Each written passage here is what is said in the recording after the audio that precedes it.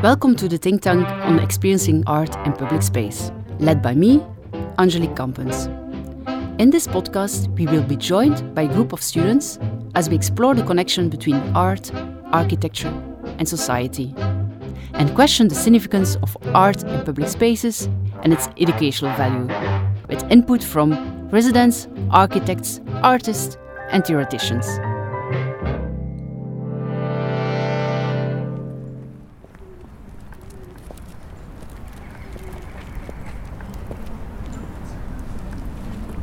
Today we are going to the outskirts of Antwerp, where we explore the integration of art in social housing and public spaces, drawing inspiration from the works of architect Renaat Braem's units at Kiel. These high-rise blocks were built between 1949 and 1958. It was Braem's first project where he integrated painting, murals and sculpture, and shows the importance of the synthesis of the arts. Here we are meeting the social worker Bart Eggermont, who kindly hosts us in Nova, a community centre in Kiel, featuring a social canteen, workshops, exhibitions and a stage for theatre or music.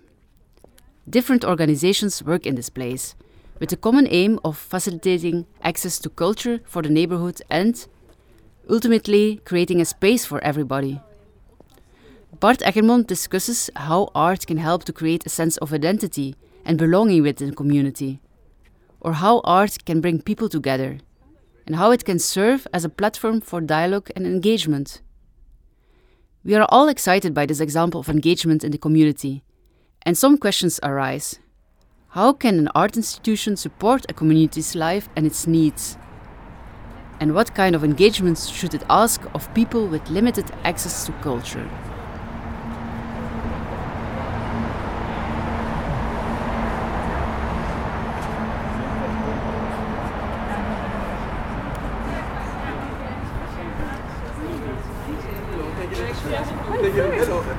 Hallo.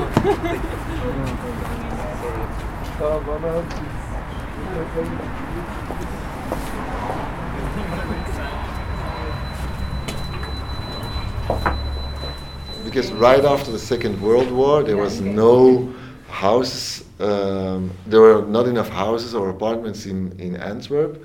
So the city said to a couple of architects, "And come on, we need fast apartments." And Renaat Braem, he won the prize, and he could build here a lot of apartments.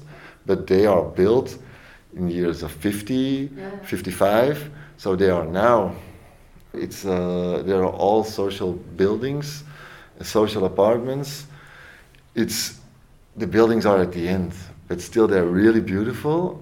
So you cannot break them, but they're protected. But they need a lot of restorations, because if you're going to talk to the people, they're all going to say, "It's difficult living here.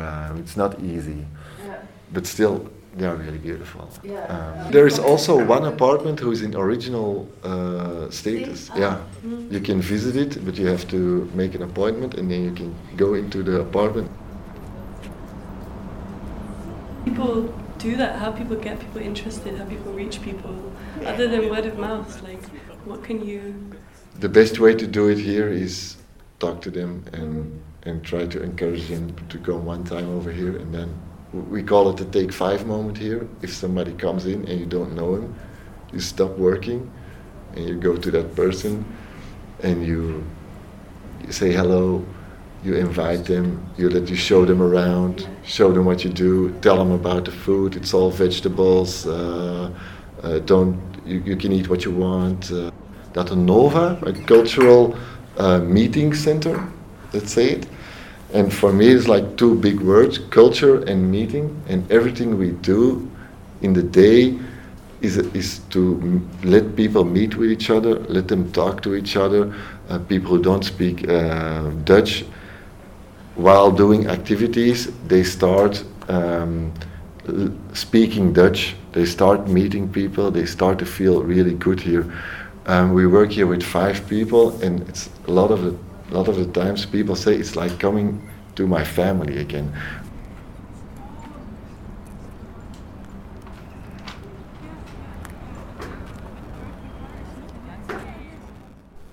So the building, I work here now for 10 years now, and for me it's always nice to come in the building.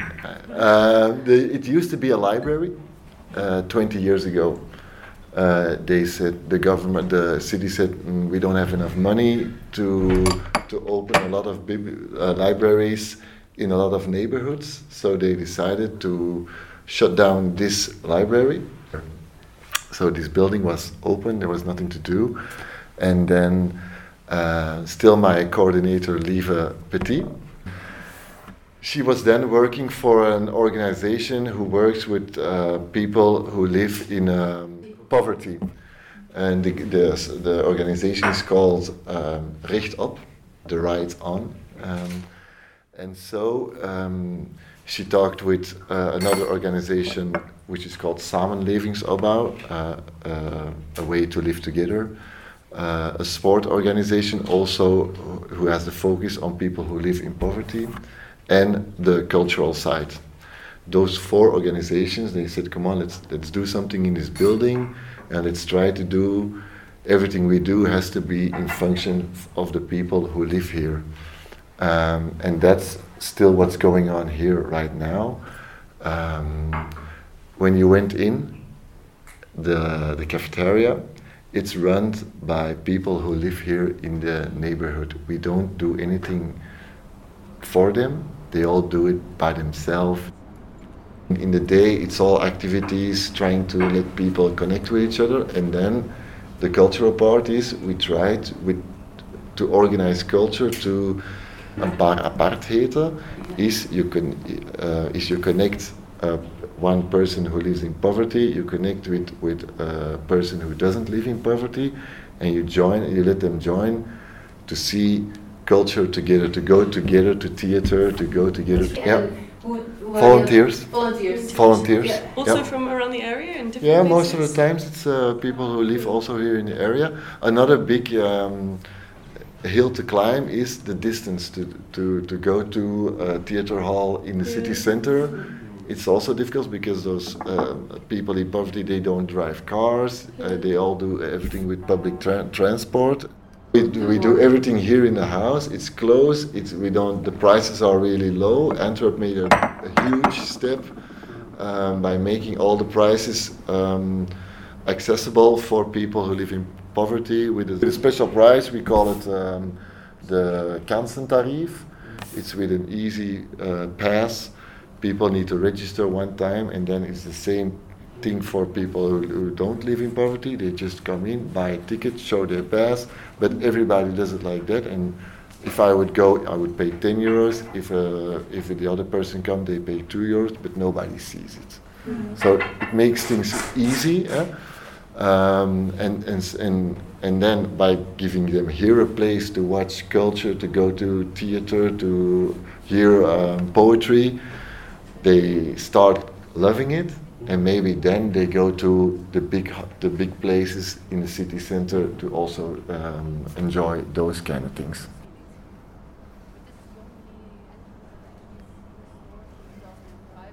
So there are a lot of children here living here, and now we try to do the same with families.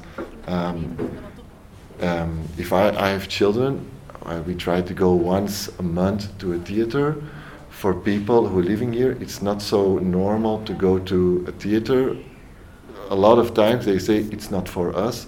My children don't like theater. So now we try to encourage them to say, come on, let's go together. Or you put here a family theater, and you let them join in here together with mommy and papi and the children, and then they see, oh, okay, it's really nice. You give them afterwards pancakes or something. And I always say it's on a Sunday afternoon. Your children are a little bit too much energy in the apartment. Let's go outside. Let them join a theater, and then it's 1 hour of spectacle. But you have the way in, the pancakes, and it's an afternoon well filled. And then afterwards, your children are still creative in their mind at home, and it works now. We sell like every month between 150 and 260 tickets to theaters everywhere. So drink coffee and eat soup together. So the mission, let's meet, is succeeded. They talk to each other, they know each other. So that's a nice thing.